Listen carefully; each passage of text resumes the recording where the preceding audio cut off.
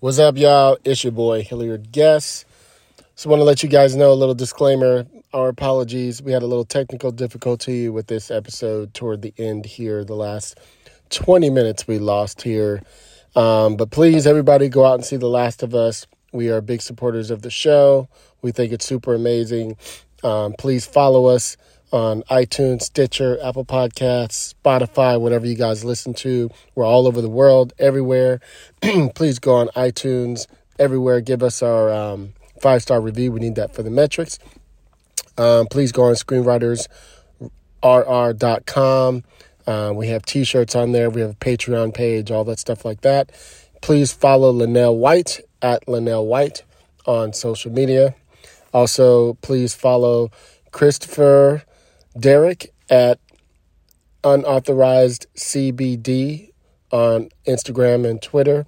And you can follow myself, Hilliard Guess, everywhere, all over socials, stuff like that. So we appreciate y'all. Thank y'all for listening to the show. Hope you guys got some game. And dope episode, Craig. Number 3. That was the shit. Love y'all. Peace. Say what I feel, and I promise to keep it real. Welcome to the Red Room.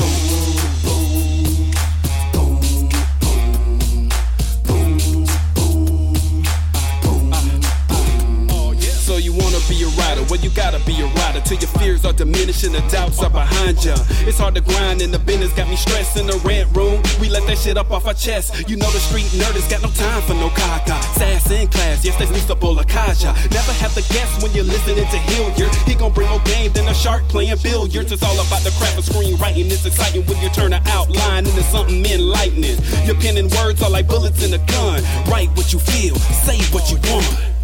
Welcome to the Red Room.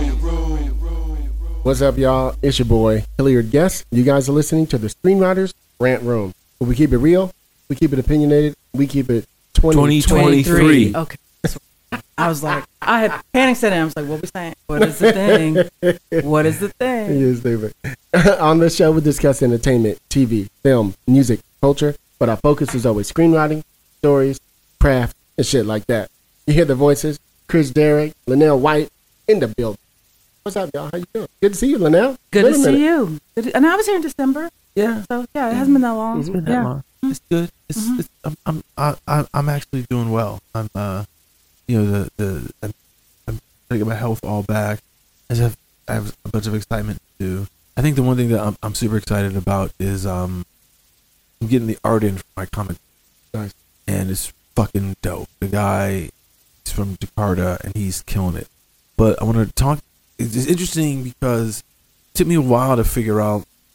This is a guy that I think I spent the last 4 years wanted to work with. Never had I had the idea right, but I don't know how to like present it to him in the right way. Because I talked to him about it a couple years ago. He's like, I'm not. He's like, but you sound really cool. So just stay in touch. I want you to do this, and it's like. Part of what you and this is something I figured out with him that you got to be able to do when you're writing is that you really got to make the goal your character clear shit early, so that the reader, whoever it is, the audience, particularly the reader though, like and as the writer you got to know this so that your scenes don't feel that they're not going anywhere, like just like. Plant those seeds so that and do the thing that you always say, make people ask questions like what's going on, what's the mystery of what's happening, because that's like the hook point, and it also kind of like and it just drives the story. And once I kind of figured out how to say that in my pitch to him, see, it's one thing to know it and then to do it in the scene, but I can't give him the pages to read. He's not gonna read the script. He just wants to know. You do it in like a single page document. And I was like, and then once I kind of figured that out, the smartest way to do that, the most emotional, visceral way to do that, well, then he jumped on board. Because he was like, because at that point he doesn't worry about what the plot is, everything like that. He goes, I understand what the emotional want of this character is. Did you have to be so lean with comic, right? And you're a comic book head yourself, right? No, I'm not. I'm not. Mm-mm. You know a lot about it, though. I do because, I mean, having worked on a comic show, Right, you do your homework and you read and stuff. I mean, I've bought a few comics in my day, but I'm nowhere near. I mean, the ones that appealed to me when I was younger, like, okay, Storm, what's she doing? Or when, like, a few Superman, a few X-Men, but I've never been like, man, they do a pull for me every week at the comic book store. Let me go pick up. Like, I'm not. No. Or someone like, I got a really good friend, Josh Hunt, and he recommended this Mr. Miracle thing to me numerous times. I'm like, okay, it's on my list. I got to do it. But I just want to say, Happy Black History Month. Yes, indeed. That's what I was going to say. Happy Black History Month. Yes, indeed. That is good. We are not off to the best start. With the police killing another unarmed black man. And then the funeral was broadcast on all your TV screens. The video was played all over. I couldn't watch. And then furthermore, down in Florida, they continue to wild out with African American Studies, the AP course. They've gutted it, calling it CRT. And they're taking out people like, Angela Davis from the curriculum. Right. It's wild. Here's the thing about Florida. How come we can't take out all the racist people? We wouldn't have any history. Would we? Yeah, just saying. I'm just saying. See, the thing is that Florida and DeSantis and those people down there who are his Let's try not to get too political. Now. Yeah. I was just saying. No, I'm not. I'm not getting too political. I'm going to say we've taken a couple hits to the chin already in Black History Month. Yeah, is all I'm saying. But to me, the thing I look at it like this: why is he so? He is so insecure with his standing to take the stance that he's taking, because he knows he actually feels guilty, and he doesn't want to feel guilty, and so he's behaving the way that he does to go. Well, that's a lot of white. Well, that's a lot of them. That drives a lot of them. But because because here's the thing about CRT. It's a theory that's taught graduate level. In graduate level. We're talking about high school. Yeah, high school. AP. Yeah. I mean, listen, when I went through AP classes in high school, we didn't have African American studies as an option. Right. We had European history. We had math, world history. Math. There was a math one. Social studies, whatever. That was covered by the history ones. I don't remember. It wasn't really. And then there was a chemistry and bio, and physics. And we had English because like I took and like the English, the macro, the microeconomic, the chemistry, and there's a calculus. Yes, and AP Cal. Calculus. That's and there's the math. And there's the world history and Western European history. So like those 7 I took. I think that was all there was. I didn't take bio. I wasn't trying to do we had that. a bio one. They had a chem one. Well, chem I did because I did well in it in school. I was like, I might as well take the exam. But bio, I was like, in physics. Yeah. Oh yeah, physics. I took AP physics. Anyway, I did. Anyway, yeah. So, but on a personal note, I'll say last time I was here, December, I said, hey, I want to do this dramedy. It's going to be about a middle-aged black woman that then decides, live in a very repressed life. Like she's not living her best self. Rejected in love, rejected in her own family, rejected at work. She's not thriving. And she just, she gets a call about a workshop, playwriting workshop, whatever, comes to LA. And now she's on this journey of like being this older black woman with a few extra pounds trying to break into this very seedy underbelly of the screenwriting world, right? There's no the assistant level, all the hijinks, right? Right. So I mentioned this to you in December. December I had nothing. So we're in early February, yeah. So I have my outline done. Oh, good. And I'll have the script done by the end of it. But you see how like it was, and I have because it was in you. Yeah. Also, but man, credit to Script Anatomy. Okay, so I took they did this thing this year, and they do it next year. I highly recommend everyone signs up. It's only like $120 or something like that. Pilot Palooza. Oh yeah. So it's like a 30-day thing, and it starts you off like week 1 and week 2 are just sort of talking about character, talking about what is the theme, like actually the concept. Each day you hone down on one specific thing. Concept one day, your protagonist the next day. What is their core wound? What's their flaw? The next day. So it just sort of kept building. And there's a woman that runs it. Her name's Tanya Bata, I can never pronounce her last I know name. you're talking about. You Yeah, know, yeah. I mean, she's the She's dope. co-EP on Bel Air and the other. So, and every day, not only are you getting like her worksheets to help you, get through, kind of just dive in on the story and asking you a lot of questions to think about. Well, she would do these audio tapings of herself, just like a quick 5-minute lecture, and she had examples from like Yellow Jackets and Reservation Dogs. It was just really helping me because, again, I'm coming out of 2022. I didn't have, second half of 2022 was hard for me with, my cat dying and all this stuff. So mentally, I needed something, even though I've staffed a few times, I have a freaking master's degree in screenwriting, I still needed something. Always, don't ever worry about like humbling yourself, like, I'm not going to pay for a class. I'm beyond that. You're never beyond it. Totally agree. So I paid for this and it just helped me sort of, by the way, $120 is cheap. Group my thoughts together in a cohesive manner to where I was like, okay, like, I was able to get to faster. I was able to break the story faster than I have. Because it was like leading me down a yellow brick road. Like, come here, get a cookie. Come here, get a cookie. Oh, here you get a Snickers. Here you get a Twix bar. Here's the thing that I love about you. One, you only be better if you feel like you got to keep learning. In most, professions like lawyers and all that, they have that. You have to do that continuing education. Yeah, do that. And I feel that like, there's writers who feel like I've made it. I've done blah blah blah. I've done shows like, so like, what else is there to learn? Okay? There's always a lot to learn. I think for you, what you're saying is, you were telling me this the other day, and it was interesting because it's like, okay, I don't know you as someone who writes comedy, dramatic comedy, right? Right. So I'm like, okay, you're challenging yourself in a new genre. All your little things that you kind of like that you rely upon as a writer, you probably can't use half of those because I'm swimming in a dramedy waters. Yeah. And the thing is, it's always good to challenge yourself.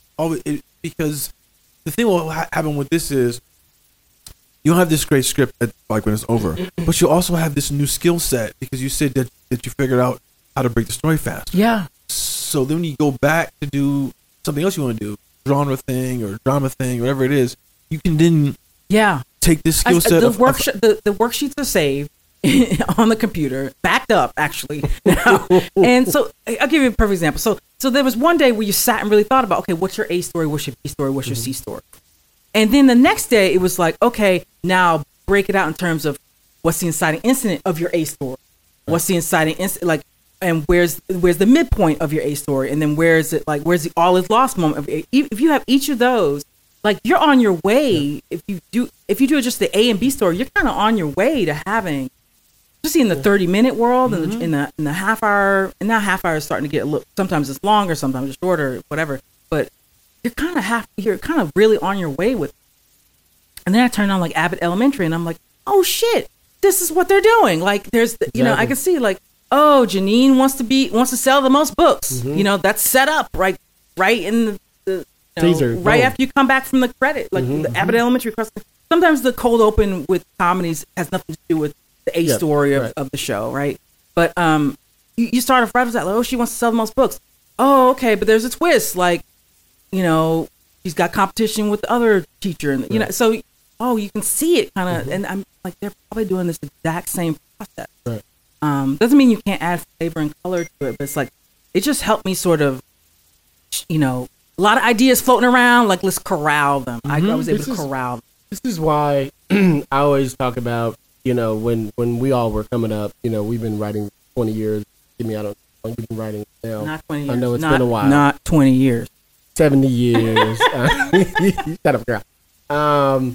And there used to be like these screenwriters expos and stuff like that we had, where you could go all day and Paul Haggis would be teaching something, and the writers of this thing would be there, just be taking classes, and you get all these examples of what you're talking about, where you like, that's where I learned about the sequence approach, and all these different writers taught that style, and that's how it became. That's exactly how I look at a script. I see it from that whole point of view of the setup and this, but where's the midpoint, and how does the character, the inciting incidents, but I mean, it's all that, whether it's TV or film, it's so much more simplified for me because I see it that way, and it's but having taken all of those different, what do they do? What does Richard Walter do? Okay, let me see what he does. What is, Richard Walter. Yeah, you know what I mean? What does this person do? Who's the guy that wrote the has seminars, story, Robert McKee. Robert McKee, yeah. Mm-hmm. And so, like I've seen all of them, and gotten a piece of each and every one of them. Even the comedy guys, I'm not a comedy guy, but I wanted to see what they were doing. Right. So that when I talk to other people, I can. You know what I mean? I can at least understand what they need and understanding rhythms and, stuff like that. So it's like those things are super important. You have to always go back to your fundamentals. That's why I'm saying, I really said, you can never stop learning. So many ways to approach the story. I remember a quote I read in Salman Rushdie, and he was like, every book that I write teaches me how. And it's kind of like that when you're writing a screenplay. It's kind of like, depending on what the story is, I gotta do all different things to figure out how to make this story work with this character. And I feel like what you're saying about, you understand these kind of foundations. They're not necessarily rules. People look at them as rules, like, I gotta have it in here, blah, blah, blah. But this is the foundation of telling a story.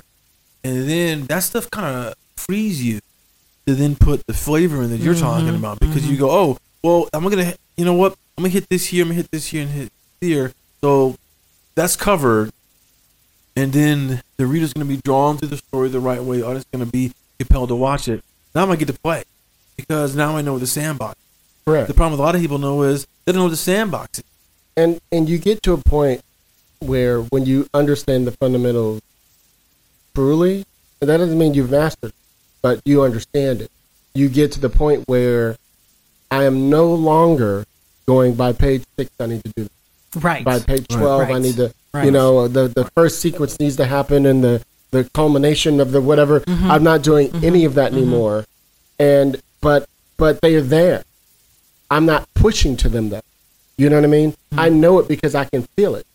And so you start going by feel. It's all about, it's so much about feel, because the thing is that if you get stuck on 6, 12, 18, 25, then your movie has this kind of this mechanical kind of feel of clockwork. Because you know what? Because you might be rushing a scene to get something happening by page 12.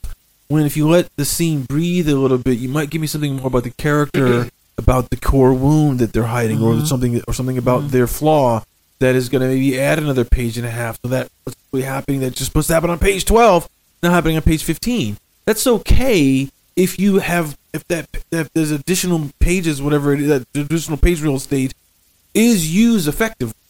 And that it's like you got, and that's just understanding what your story has to do. Like the other night, instead of watching the Banshees of Inisherin, right? Oh yeah. And it's depressing. Maybe not for you. I haven't gotten through it. I mean, okay. I watched about 30 minutes and I was like, I don't know if I want to watch this. I'm not saying it's not good, but you have to be in the right frame of mind to watch that movie. Maybe the right frame. I mean, and look, I mean, and Martin McDonagh, he's a playwright, and most of his work feels very like it's an expanded play.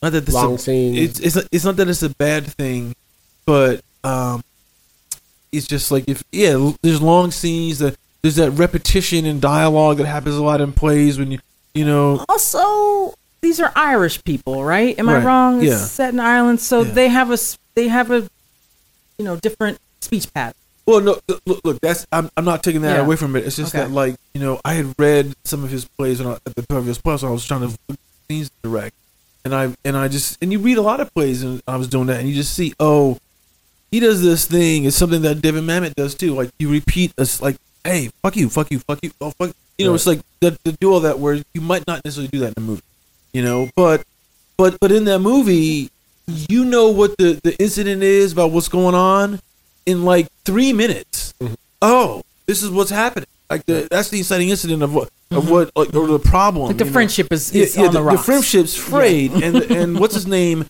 doesn't know why. Oh, Colin Farrell. Colin Farrell doesn't know why, and you know what? And then then the page 15 that would be the inciting incidents, whatever. that's when you find out. And and Colin Farrell doesn't find out. His sister confronts like Brendan Gleeson. He's like, "What the fuck is wrong with you?" Blah, blah, blah. And he says, "Well, I gotta say this," and and then you're like, "Okay, that's it." And then another 5 pages come by, and then he comes in and then he explains why he's taking his stand. So it's maybe like page 20 where you really understand what is going on with Brendan Gleeson. I was like, "Oh, now I understand." But see. But the thing is, it still works in terms of the order of how things kind of go. Don't this is like it's not rote like, hey, this. It's like he's playing with the foundation, but those pillars are still there. He's moved them in different order. Move them in order. So and that's the reason why you want to know the foundation. And don't be a slave to I also it. can't stress this enough.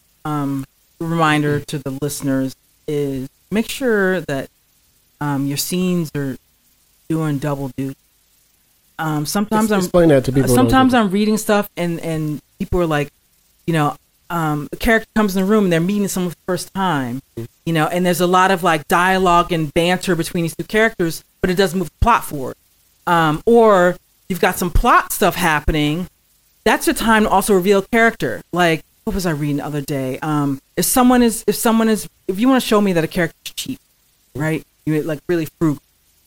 Don't have them talking to someone about I'm cheap. Show you can do that visually and show me them. They've got paper plates in their house, and they use the paper plates, and then they wash the paper plates to reuse. Right? That says a lot. Yeah. Yeah. Sure. While they're fussing with someone else about something that might be plot related, right? So, or talking to someone else about what might be plot related, or the detective, is doing this while he's interviewing the witness, interviewing someone, in the case. Like, just make sure it's an ism. It's kind of giving them an ism. It's like giving them like a twerk. I wouldn't even say. I was just like, again, if you've done the work in terms of like, what is it? Okay, I think this guy is really cheap. Okay, cool. Then how would you visually show that on the screen? Yeah. What's the behavior? Like what's funny? You mentioned the paper place thing. There's an interesting thing in the Fabelmans, right? In the Fabelmans where, what's her name? Michelle Williams' character. The hell's her name? Like, how many Academy Awards? No. He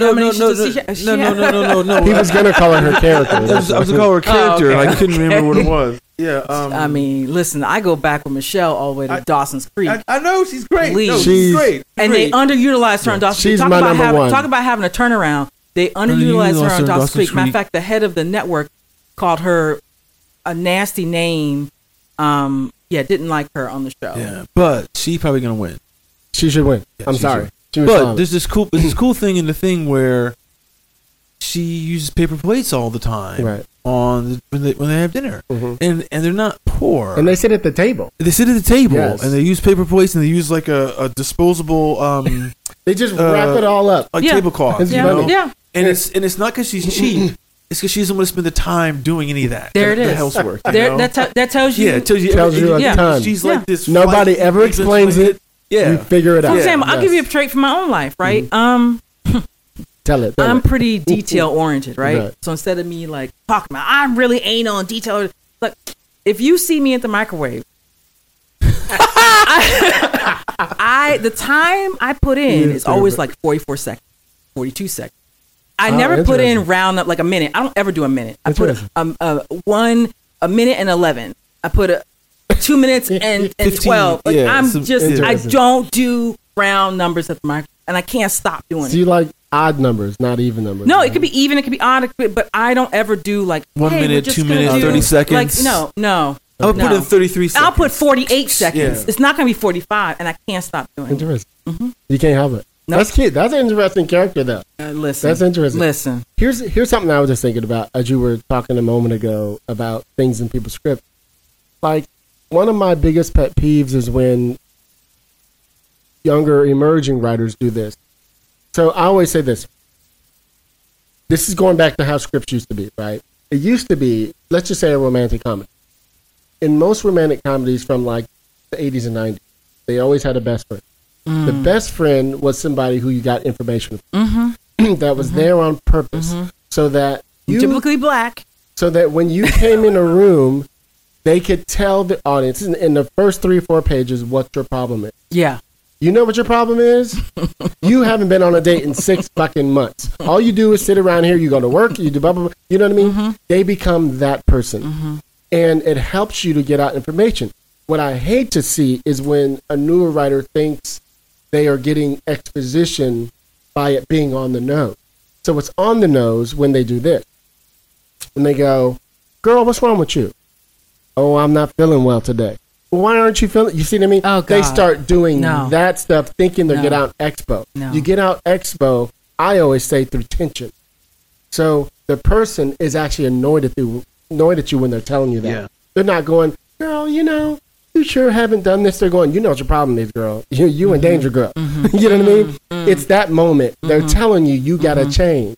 You know what I mean? And that's what's usually missing is they don't do it in the right tone. And it's not coming from the right place. No, that's a really good point. I mean,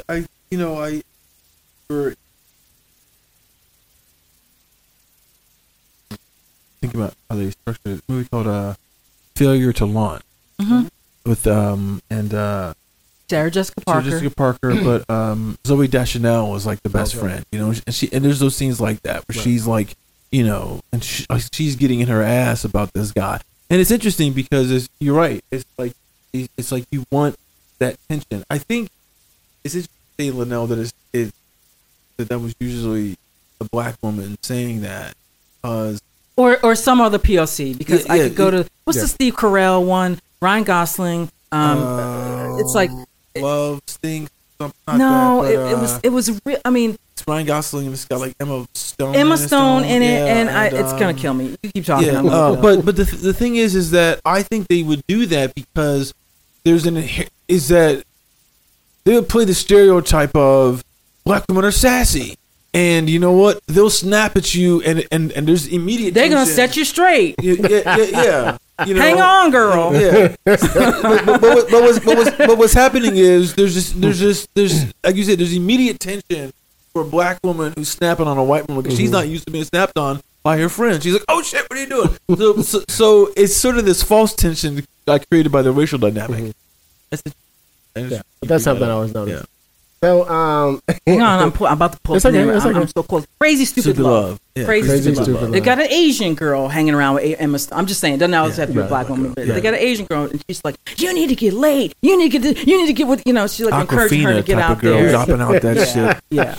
Yeah. You see him over there, and it's Ryan Gosling. You need to take him and and details. But it's the same thing in a guy's movie. I mean, there's your best friend who's telling you what your problems are, and blah blah blah. But they're there for that reason. Hangover. I mean, if you look at the one guy was like being controlled by the wife, the guy from the Office, Ed Helms. He was being controlled, and the Bradley Cooper character's like, man, here's what you need to do, and you need to have fun this weekend. You need to go crazy, and you tell her to fuck off. And Yeah, that's another perfect example. There's a certain term for that character. I don't want like a catalyst character or something like that. Yeah. See, just last thing on that. That's interesting too. It's like there's always that's something that most people they might not know, and it's a good thing to learn. Is most characters there's an archetype to them. Yeah. There's the Joker, everything like that. Is the old man, and it's important to know those.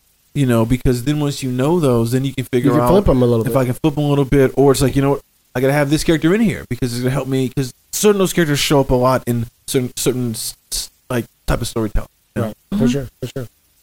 So we were talking a few weeks ago, Chris, right before The Last of Us came out, and I said I saw on Twitter somebody had posted, "Oh no, another Save the White Girl." And I was like, oh man, damn, Craig, what did you do? Because I don't play the games. I'm not a video game dude, so forgive me. And I said, but I'm a zombie dude, so I still got to watch the goddamn show.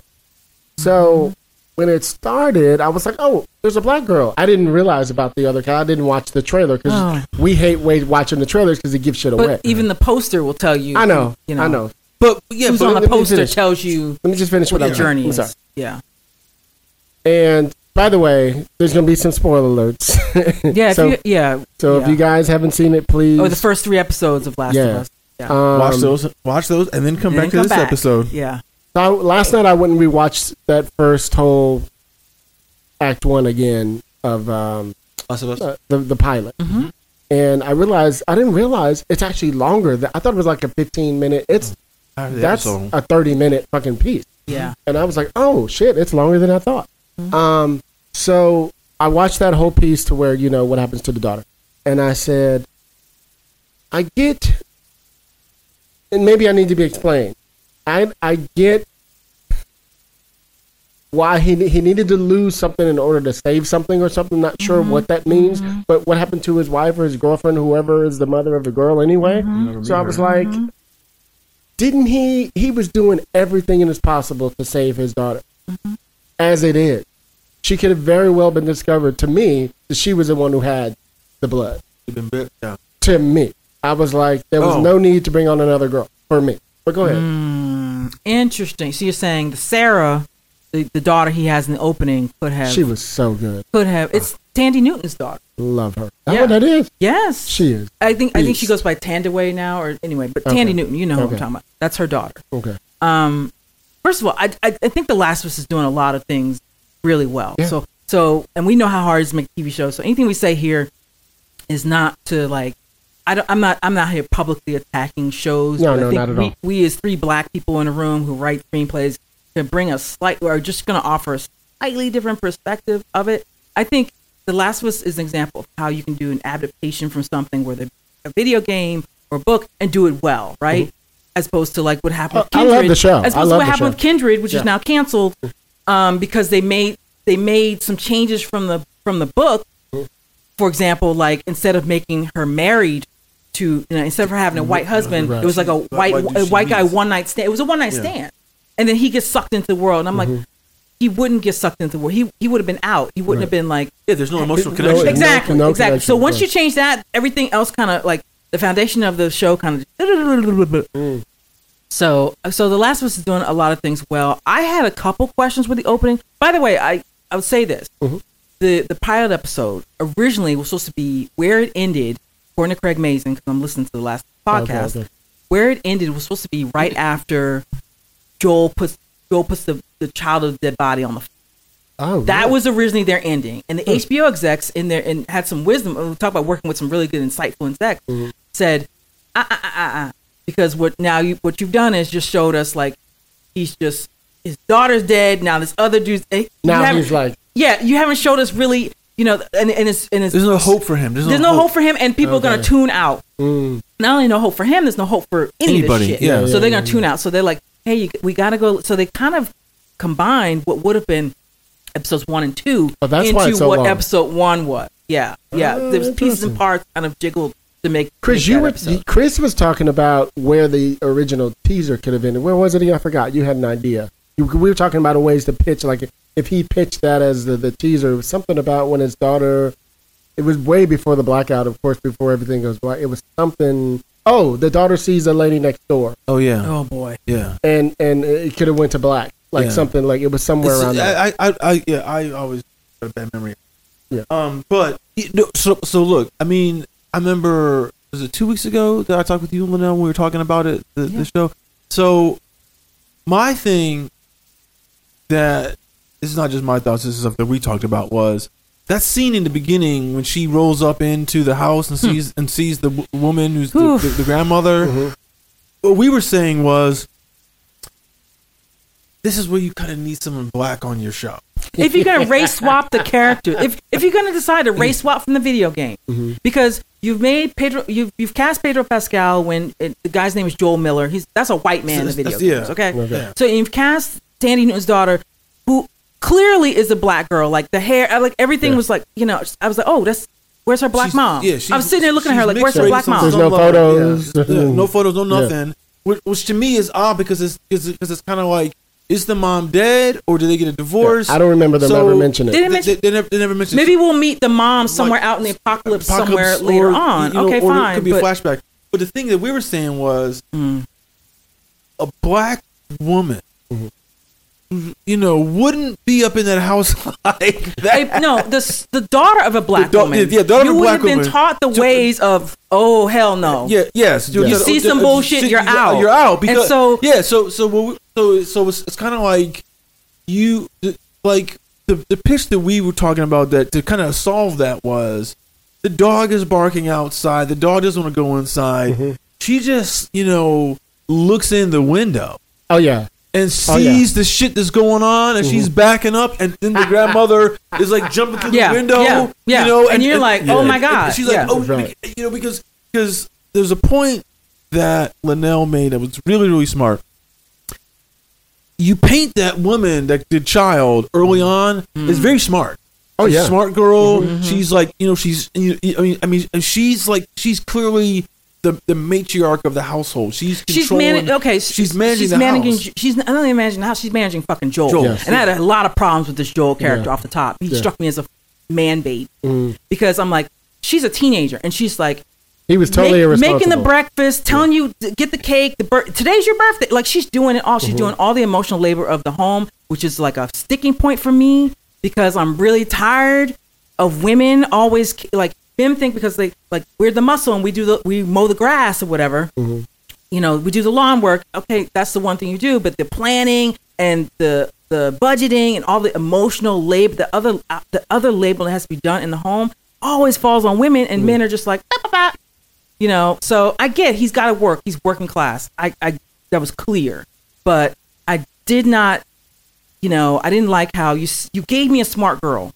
She's clearly smart. And then not 5 minutes later, so smart, she's able to like figure out which watch store to go to and how much it's going to cost. And I've got the money. She knows where he keeps his money and knew all this stuff. She's smart. And then you have her doing dumb shit like stepping in blood, looking at the old lady chomping on someone's face, and she's just standing there. Yeah, she's backing up. It's not even that. She's stepping in blood and not leaving. Right, immediately. Because I'm like, slash of blood. Right. Because you don't know it could have been a robbery. It could have been a robber, and the person could still be in the house. Right, exactly. So it's like, I'm out. I'm out. So, and that's that bit of like, that if you're the daughter of a black woman and also a Latino man, let's not forget, that coming to it as a POC, a daughter of two POC, you would have a perspective in the world of like, don't fuck with that. Oh, careful. Head on a swivel.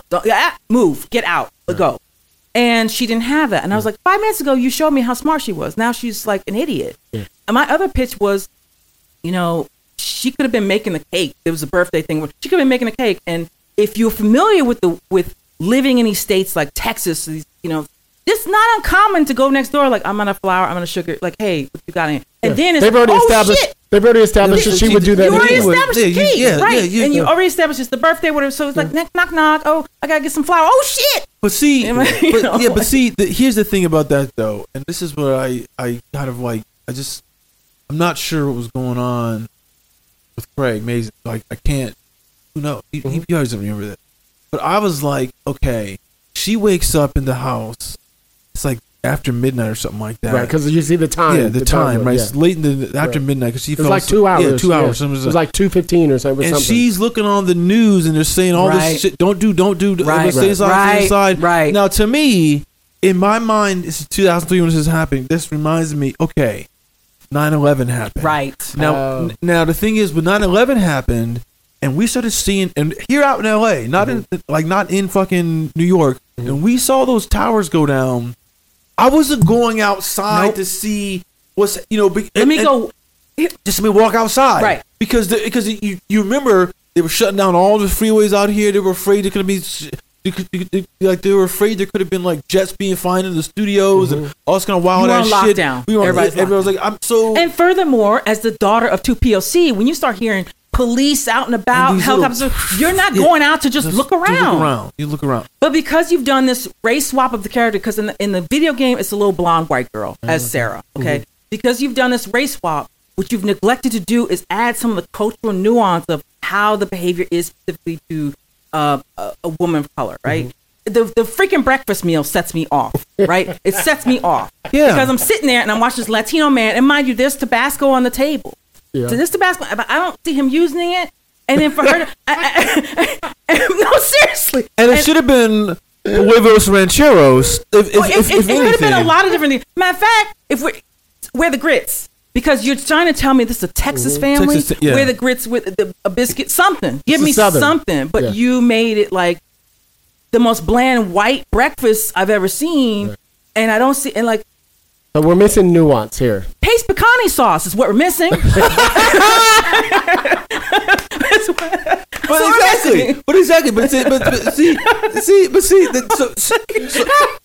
so that's kind of like, You're stupid.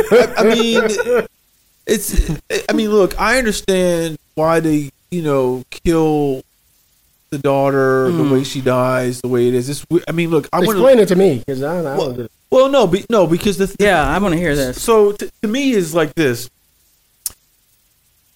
If he writes the scene before he casts it, right? So he doesn't know who's going to be in the thing. Correct. He writes it, and so he's like, and Neil Druckmann too. He's involved in the writing of this. So I'm killing the daughter to show that like anybody can go, or what? Well, anybody can go, but the damage that he has, where it's like I couldn't protect the one person that I love the most in this world.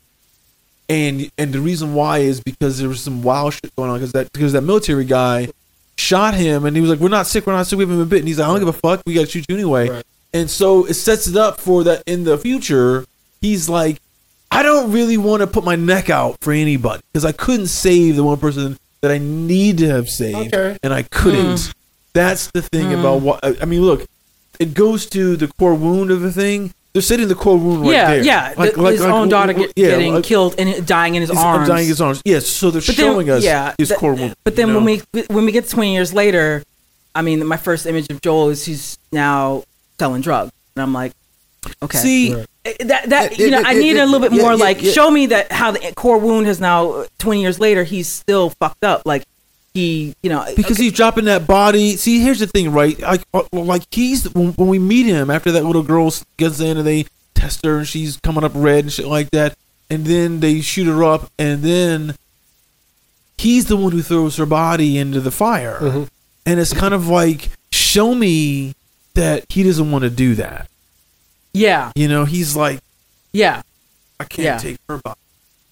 You know? And or if it was somebody grown. But I mean, look, have him just he's tossing grown bodies on there all the time, and all of a sudden, like give him a girl, and I don't. You know what? And the thing that if you're really about your shit, then you would have cast the girl that he throws in the body, or that he doesn't do that. Looks a lot like Sarah. That's exactly what I was. Looks a lot like her. Yes. And then he's this little kid didn't look and all of a sudden it's like it triggers. Or he goes and does something irrational where the federal guys have to beat him down. I want to back up a second if you guys will allow me. Oh, go ahead. I just want to say one thing about his job, and this is the thing that was in the 20 years later. 20 years later, that and it has to do with a lot of things in this show that I find interesting. Is that I was like, his job doesn't need to be throwing bodies down. His job needs to be working in the power plant, so I can understand how electricity works in the future. There's no explanation. Because if you do that to me, we figure out a way to do this, and we're using ethanol, whatever it is, or we're using the bodies. Yeah, because he does have a certain skill set, because you've sold me that he is working man, contractor type. He can do plumbing. He can do electric.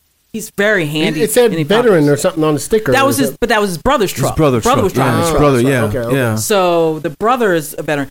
Can I back up now? Go ahead. Okay. So we're in Texas, and I lived in Texas for a year, and I served with a lot of guys from Texas.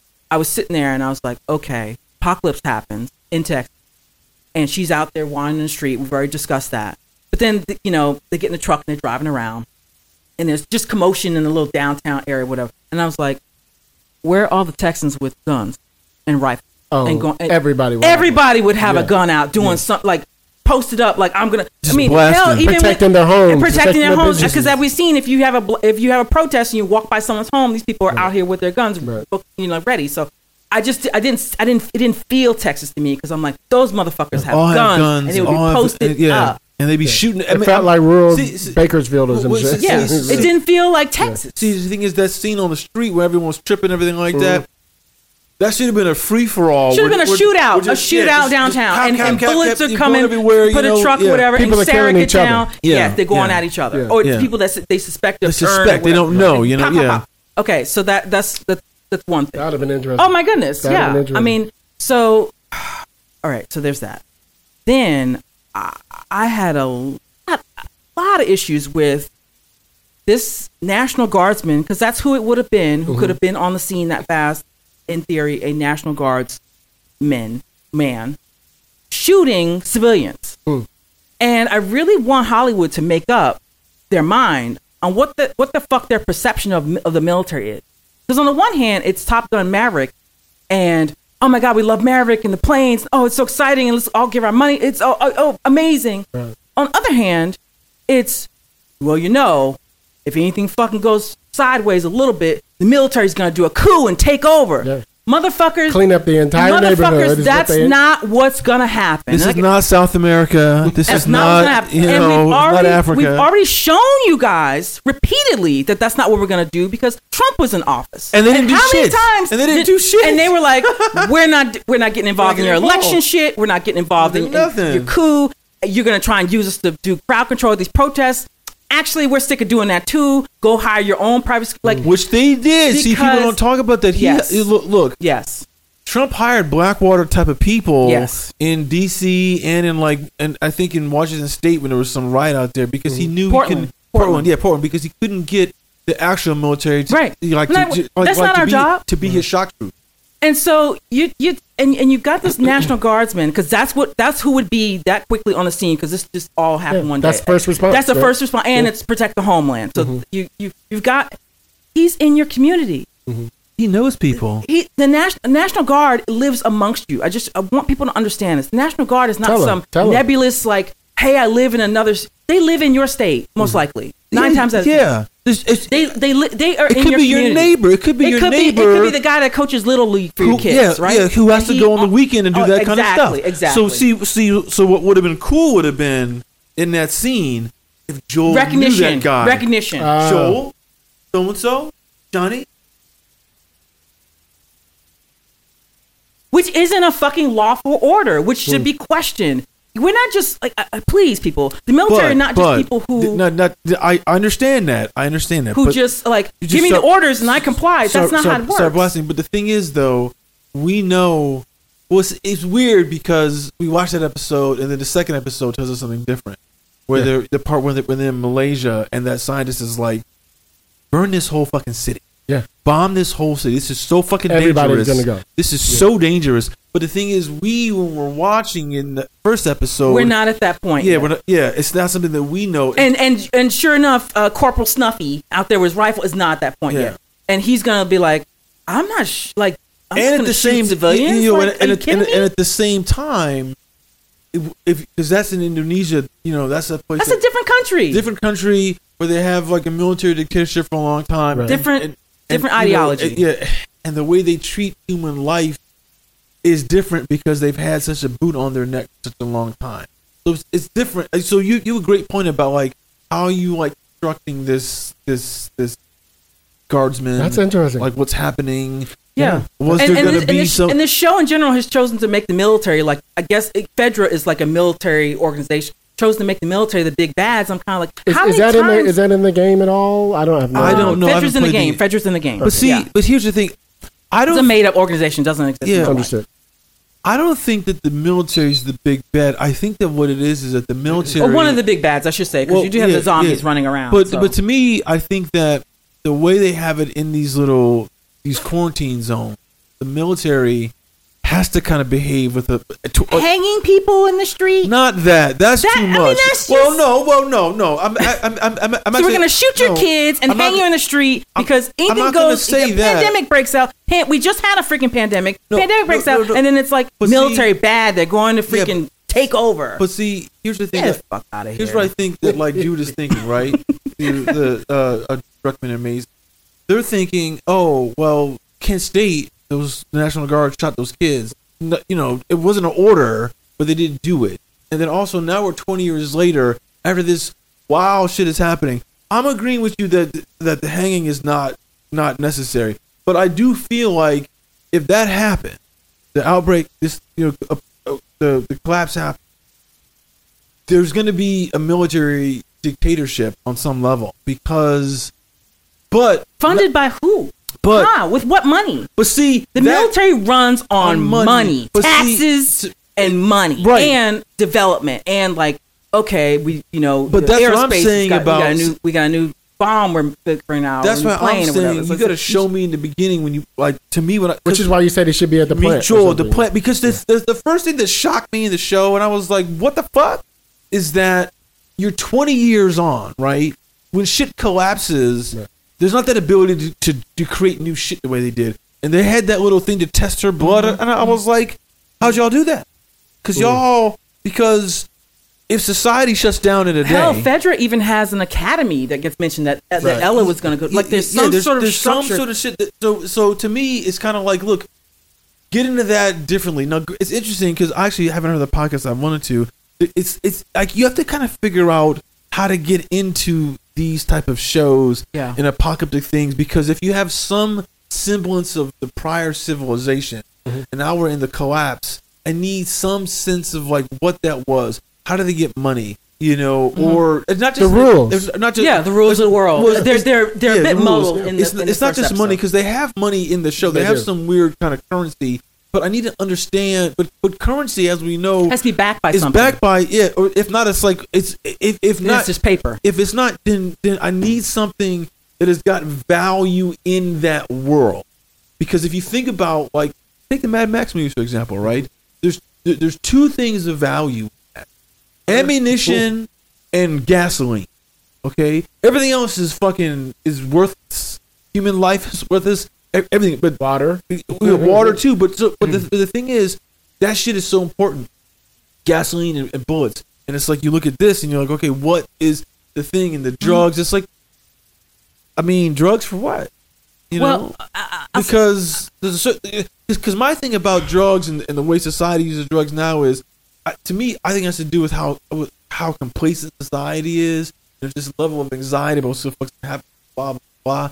But if you're in a world where it's like we're basically back to hunter-gatherers to a degree, you know, and some rudimentary farming, there's not a lot of time for that shit, you know, because, you know, but to me, I think the big bad in the show is not really going to be the military. It's going to be the humans who are out in the wilderness. Raiders. The raiders. Like I mean, you know, here's, and I'm going to get off this military thing. I always have to sit and defend, you know, the military and veterans and whatever, because I think sometimes it's like we're either the apex hero, Top Gun Maverick, or we're just turning on civilians and shooting kids and hanging people in the street. It's true. When we have established time and time again in this country by fact that the police are the people who would most likely fucking turn around and shoot you in the street. Yeah. The police, not the military, because, you know, it's like we swear an oath too. Yeah, see, you're right. So stop this shit. Like, if it was a SWAT officer, I might have believed that better. There you go. You know, especially with two brown people. Now you got some context for the shit. Why am I shooting? It was just a side note about SWAT. You know, SWAT is, you know, stands for Special Weapons and Tactics. You know, but I read something recently when they were talking about that, you know, that scorpion thing about the killer and the thing. You know, because SWAT was developed by Daryl Gates. It was originally stand or Special Weapons Attack Team is what it was called, and they were like, we can't call it that. That's a little too dangerous for. But you see, changed it. Scorpion. The police. The police to me would be, you know. So I know what the video game probably had like this Fedra thing, but I mean, to put it in a connected to today, I would have figured out some sort of Giuliani type character that takes control of all the police force. I mean, I don't know. That's just me, but I'm coming at it from a very sensitive spot because I'm just so tired of people like thinking the military that the system won't hold. That the military is like, hey, time for a fucking coup, let's do it. When we just had Trump and there were opportunities there all the time, and they were like, nah, dude, we don't. I get it. I get it in the context of this completely different context. By the way, I get annoyed when I see a movie or a TV show with a Nazi skinhead because I know they never show the original skinhead who are in the reggae music and black stuff. You know what I mean? So I'm always like, why are we always, you know what I mean? Yeah. They're always the person that they show. They're always a Nazi. They're always whatever. Yeah. Anyway, here's what I want to get to. When we fast forward 20 years later, is that what it is? That's where, for me, I almost wasn't sure I was going to stay watching the rest of the show. Because it was zombies, I stayed. And then I got annoyed because I watched the entire show and I didn't see any more zombies. And I was in the first episode. What did zombies get? Yeah. Oh, What happened? Right. It's true. It's It's true. right. There's none. It's It was right. all There's just none. set up in that little. Well, it turned into Narcos Boston. Yeah. You know, I mean, he's doing the drugs, and also, I mean, we get a lot of like we get introduced to fire with fireflies is thrown at us. Tess needs a battery. Tess and Joel in a relationship. Ellie's chained up in it. There's a lot going. Right. A lot of character It's introductions. a lot. But I feel like I feel it's an interesting note that he's saying that they went where he wanted to end it, and the HBO was like, no, I think you need to add it. Because I feel like it's interesting. For a long time, I always used to say for HBO shows, you got to give them 3 episodes to figure out, get into the rhythm of what the show's going to be. It's usually a slow burn. Oh, now I get it. And it's first 2 episodes usually set up. Then the 3rd episode is like, here's now how the show's going to explode. And is it? This is exactly what happened too. Well, no. For me. Yeah, well, I'm like in now. Well, yeah, but here's the thing though, right? The 3rd episode, which we'll get back to the second one in a second, but the 3rd episode is fascinating because it's a format breaker on so many fucking levels. And I'm like, so early breaking the format? Yeah, I thought that too. Yeah. So y'all motherfuckers Why are not? bold as shit. I That's dope. appreciated it. Yeah. That's I mean, no. That's dope. Getting back to, again, I'm going to pick on Joel because I just have problems with this man. So I've seen him with his teenage daughter, and he's be a man baby, and she's managing him. Then I see him 20 years later with Tess, and she's managing him. Like, hey, I just got to fight. I don't want you to go out. You stay here. Like, don't get involved. You know, but then we're going to go. Like, she's all, like, planning it all out. And he's like, okay. So. But I think that might be part of, I mean, look.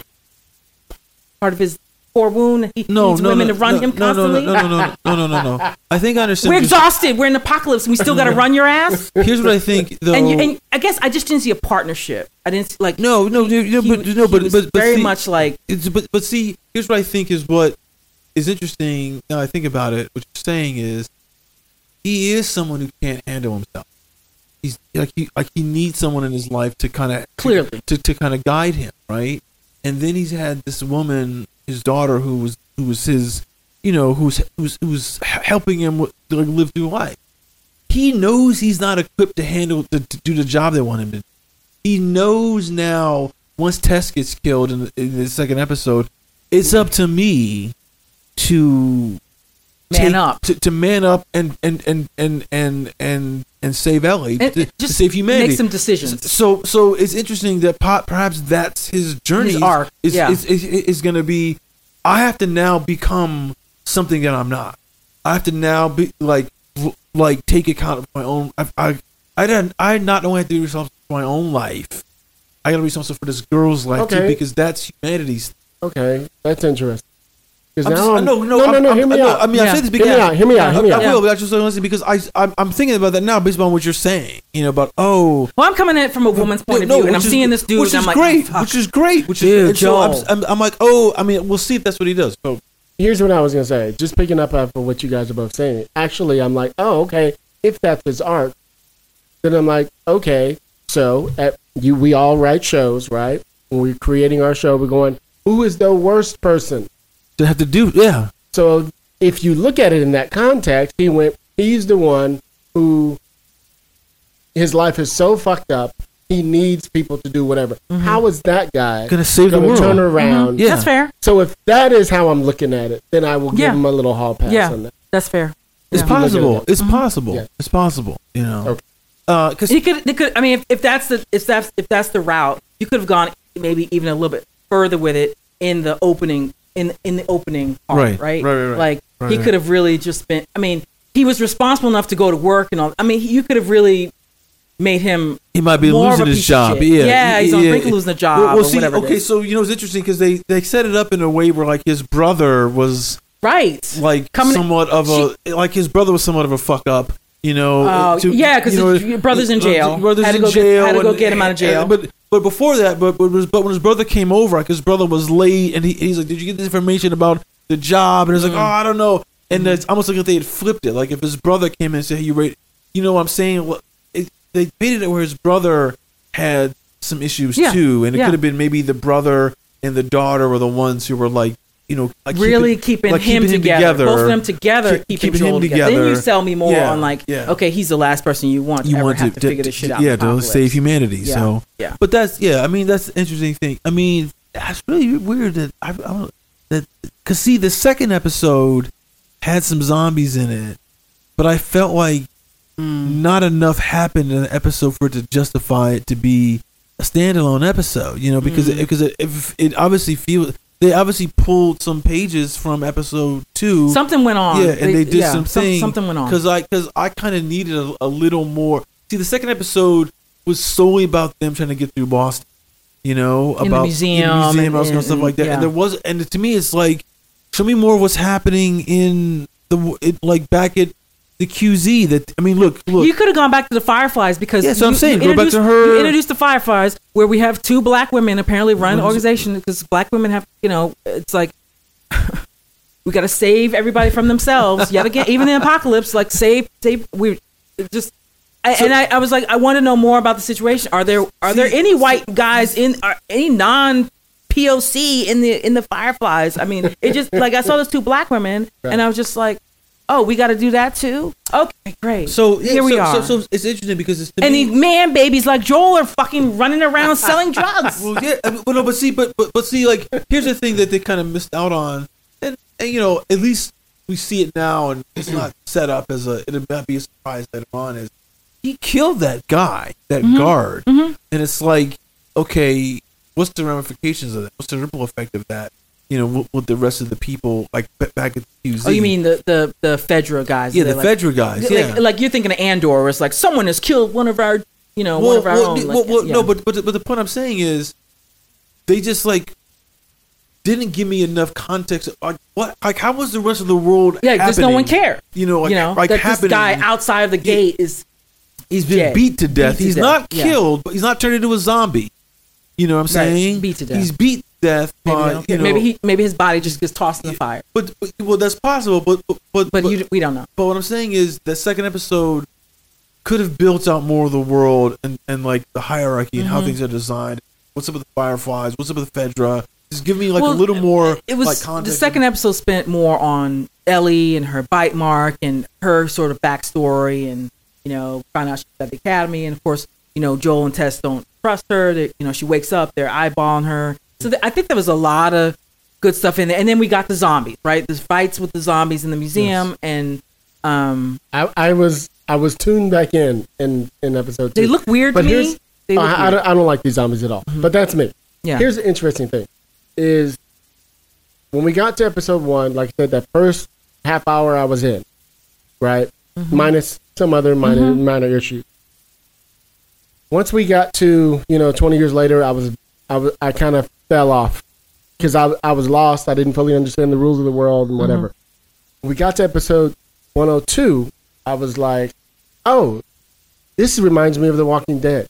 I hate when they're at the compound or with their jail or whatever. But as soon as they go out, now I'm having fun because they could run into other groups that are trying to kill them. They could run into cannibals. They could run into whatever the fuck. And I'm like, that's what I hate when they get stuck into a place.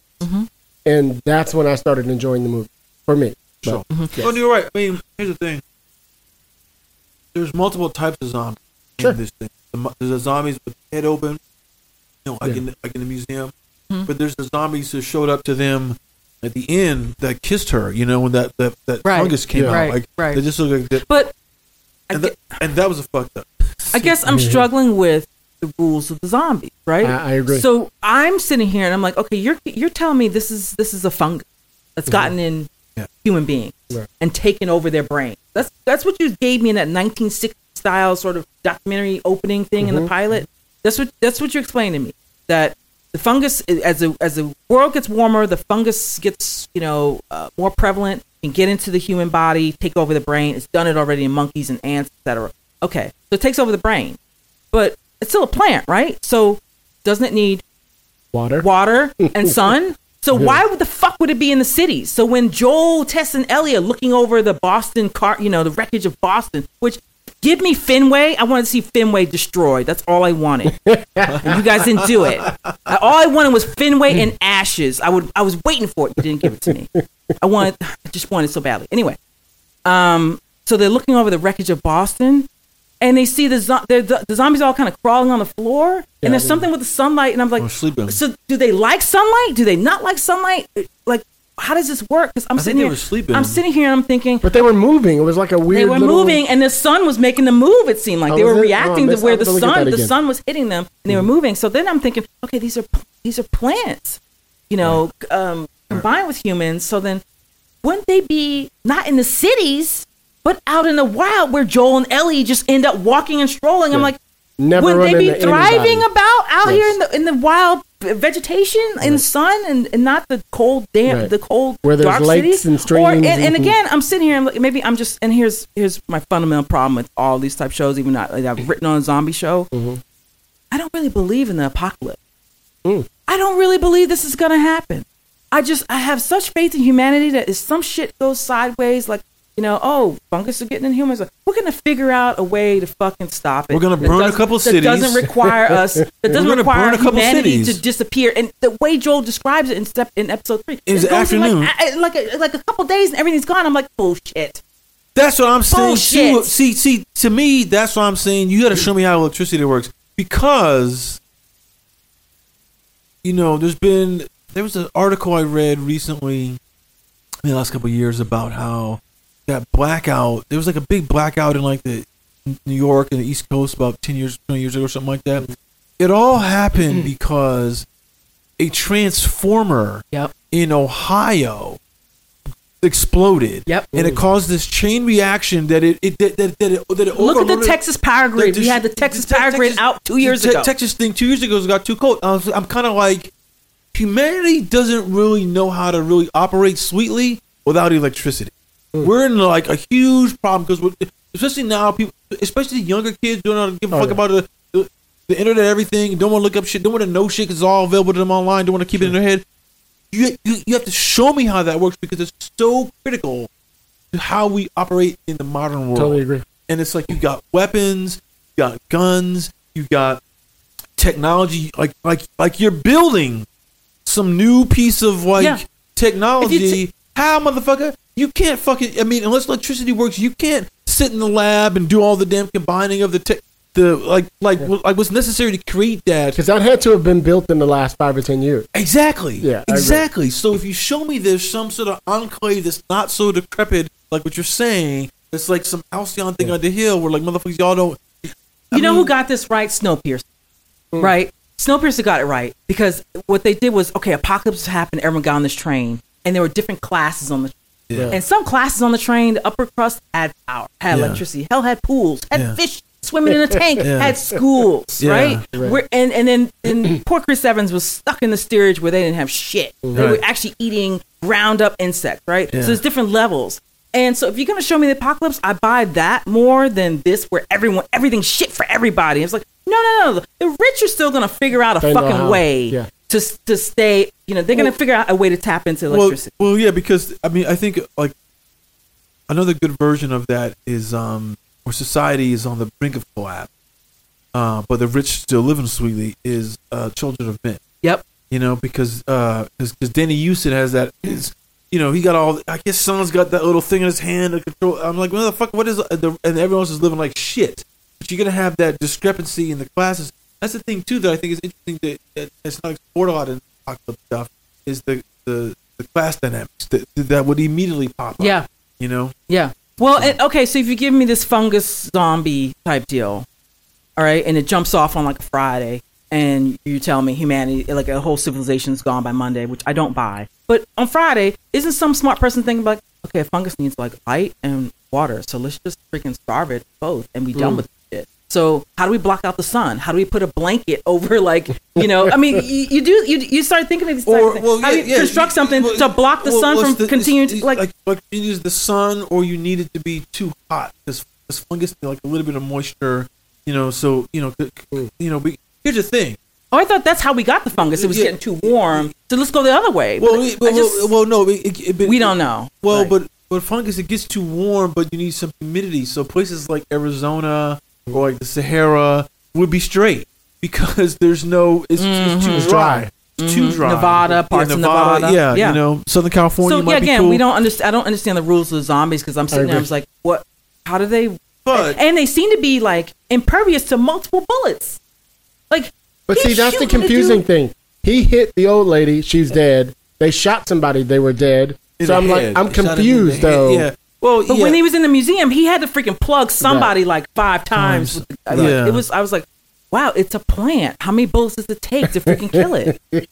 Do I need to be afraid of my little, like, you know, my little plants in my apartment now? Yeah. Yeah, you might need feed me. So, episode 3. Yeah. Okay. Mm-hmm. So here's my thought. Let me tell you my problems. Let me tell you what I fucking. First of all, for me. Now, I'm going to preface this, and I've said this on the show before.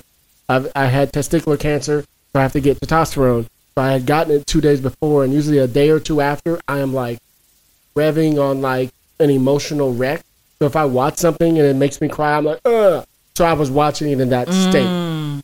So it was extra emotional for me, right? My husband's been out of town for a week, so it was extra emotional for me, right? So it was just meant more to me.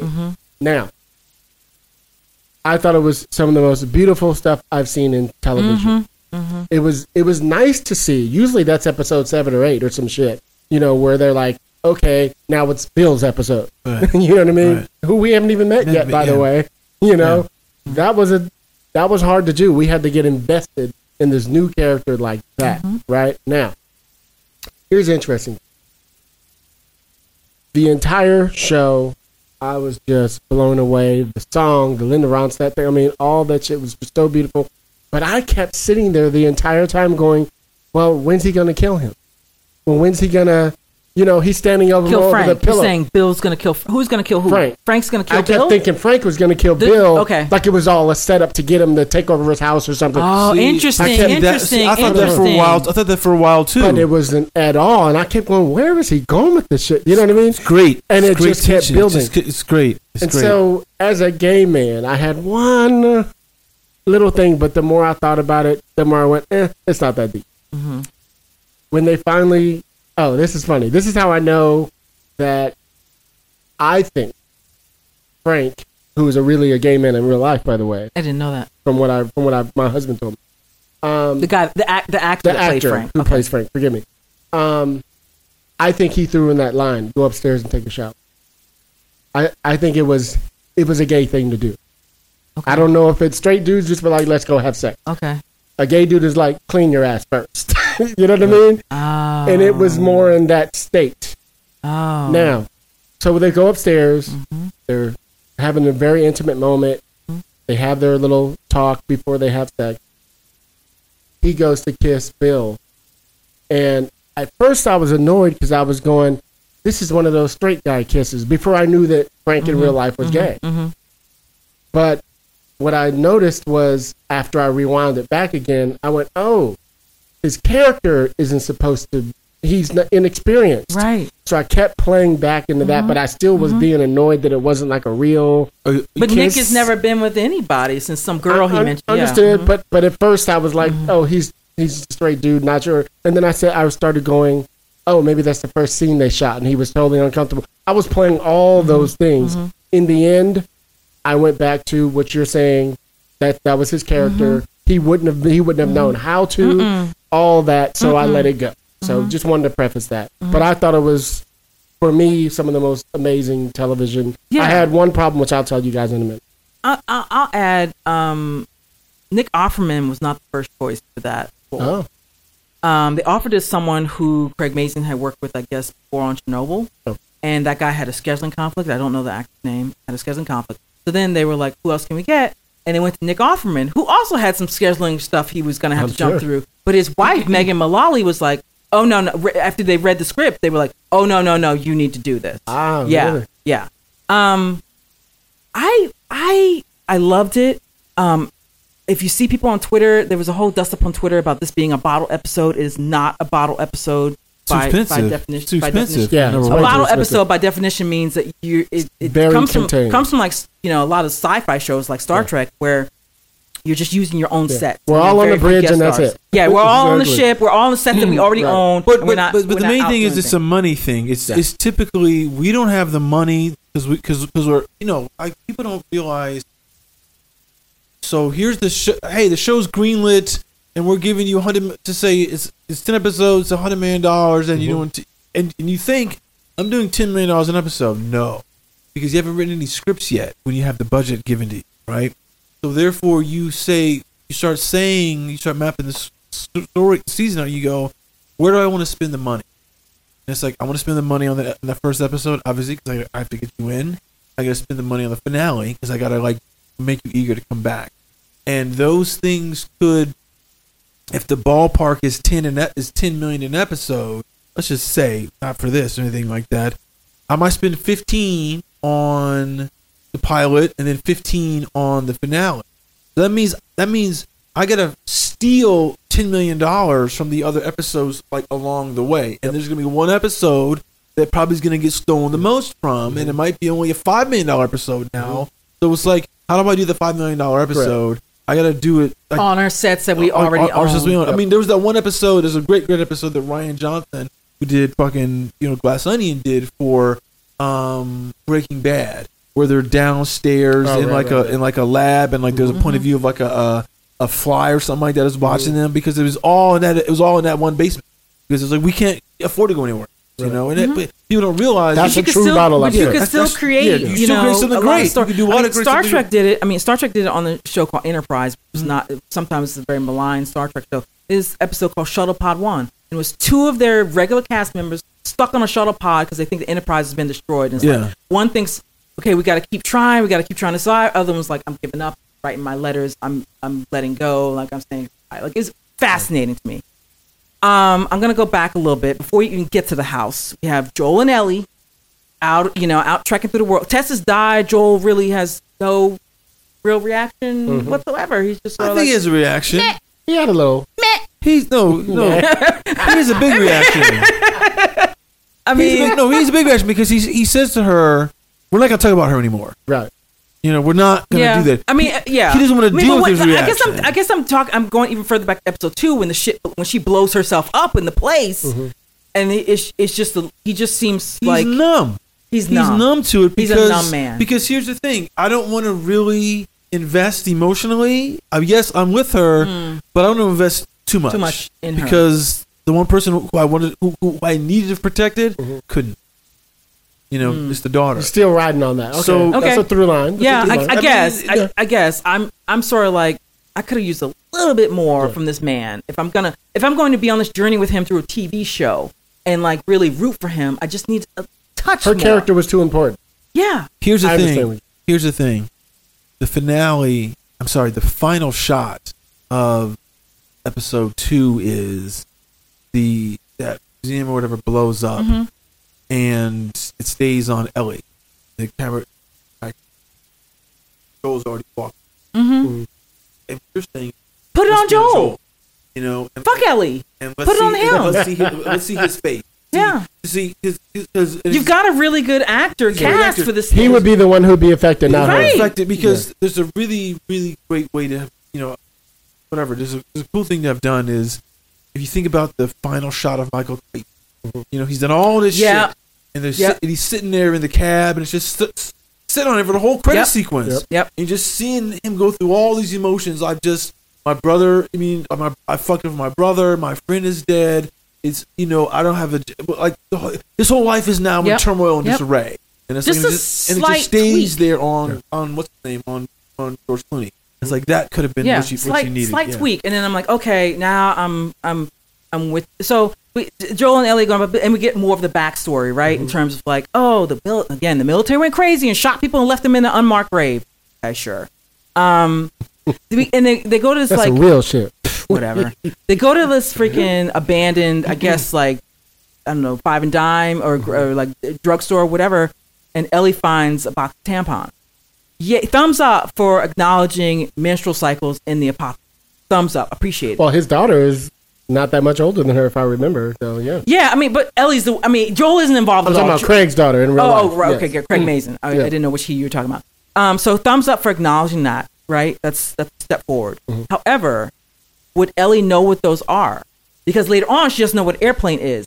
You know, she's 15, 14, or whatever. She's grown up post this apocalypse where everything disappeared. Do they even have tampons, or what are they using? You've shown me all these black women running this Firefly thing, and how are they handling it every month? Interesting. You know, so would she even know what those are? And also, wouldn't those be 20 years old? They biodegrade. I don't even think you can use. You know, they don't. No, I don't think you can use those 20 years later. It's interesting because there's always something that kind of bothers me in a lot of things about how things degrade.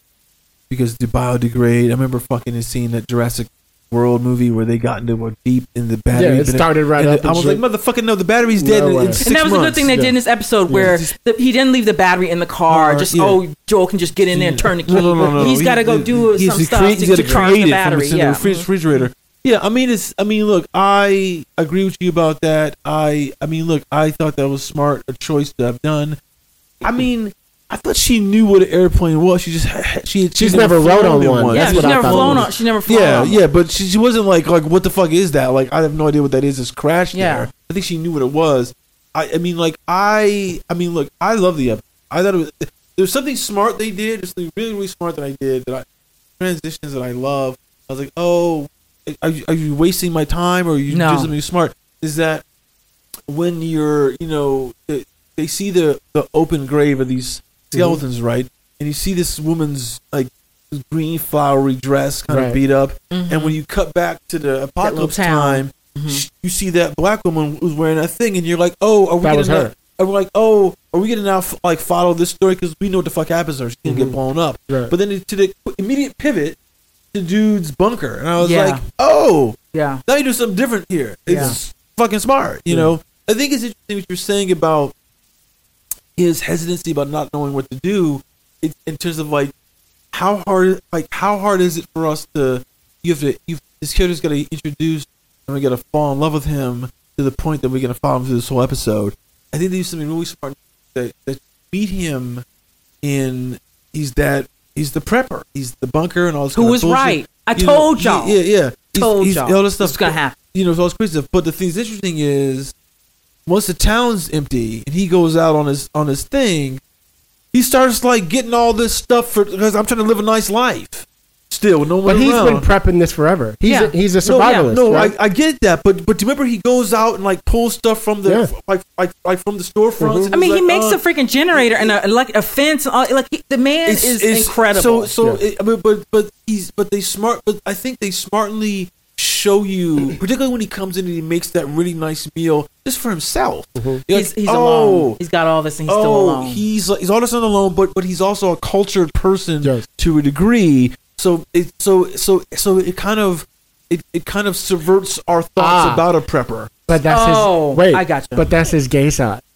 Which is that's true. But that's great. He has taste. No, that's true. But at that moment, I don't think we know that yet. You know? Yes. So to me, it's an interesting way. It's a behavior thing that makes us go, oh, this guy. He's not some bumblefuck redneck out here who's just hoarding guns. This guy is well-read. There's a piano here that he can play. He can make these meals. I mean, it looked like roasted duck or something. But I go back to him being gay. I'm sorry. No, but I tell you what was really dope. You know what was really dope? There's a really cool scene where he's making that steak just for himself on the damn cast iron grill. Right. And he pours like he pours the gravy, and I was like, this motherfucker's really live. But they're doing a lot here that they won't necessarily show you when someone is. You know, there's a really great movie, Japanese film is called Tampopo, right? And it's all about it's about food culture. It's a narrative story, but it's about a Japanese woman and how she makes food for the family. It's one of these few movies that's sort of like Water for Chocolate. They spend a lot of time showing makes it sexy. They make food sexy and making it sexy. And the thing is that we don't chocolate too. Yeah. It's things we don't see a lot in movies anymore, but we see it on those shows, those cooking challenge shows, where motherfuckers love that shit. We have baking shows, they all want it. And so the way they handled that with Nick Offerman in the show was very smart, because again, it was like it was behavior finesse. It was like tell me who he is. Not having to say anything, because it was interesting too is what you were saying before about these romantic comedy stuff like that is that you typically need to give a character someone to talk to. Right. You just can't roll around on your own. It's hard to make someone roll around. But you do a version of what Linnell was saying. You show us. Yeah, you show us what their characters doing, which is what this did. Yeah. This all the way he makes the food, the way he sets up the fence, the way he's. If there was a microwave there and you showed him and he was doing it for 11 seconds, and I'm like, oh, I know this guy. He knew how to skin the shit and hang it. He's in the fucking. I mean, he's doing everything. You're like, oh, this motherfucker's live. But he also built like a generator and all this. I mean, he was very. Well, the thing that sold me on him the most, I was like, oh, this motherfucker's live, is that when he took the mask off and he gave that smirk like, oh, it's all mine. Well, no, not just that. Not just that. No, the scene that really made me love him is when he comes out of his bunker the first time, he has that little, like, that drawer that rolls over like that. Oh, yeah. That was dope. Like, oh, this motherfucker's live. Yeah. This is live. He's thought of everything. It's not just, It's like because they were searching his house. And the thing is, the way that's set up, I was like, oh, there's a weight on that. You just can't easily move it. I was like, this guy's so smart. And then again, as a viewer, you always love people who are very smart, who show you they're smart, not that they say they're smart. There it is. So it was it was just really, really dumb. But I think, look, that whole thing, that cut, but the thing that I like, just reveled in was right when they're having the sex scene, and he says to him, I'm about to stay here a few days because I'm not a whore. Right. And then we cut, and then it's 5 years later. Right. I was like, that's dope. That's dope. Okay. My husband hated that line. No. I'm not saying the line, but I'm saying the cut from, you think, because like I felt the same thing you did about, is he setting him up? Yeah. Is he gonna now stay here longer? Frank was a little shifty for me in the beginning. He's coming out of the hole. Where'd you come from? Oh, there was 9 other people. Did you kill them all? I mean, what did you do? It was a little questionable. And so that moment is, I'm like, oh, is he now gonna set him up to get killed? I'ma say what I feel, and I promise to keep it real. Welcome to the Red Room.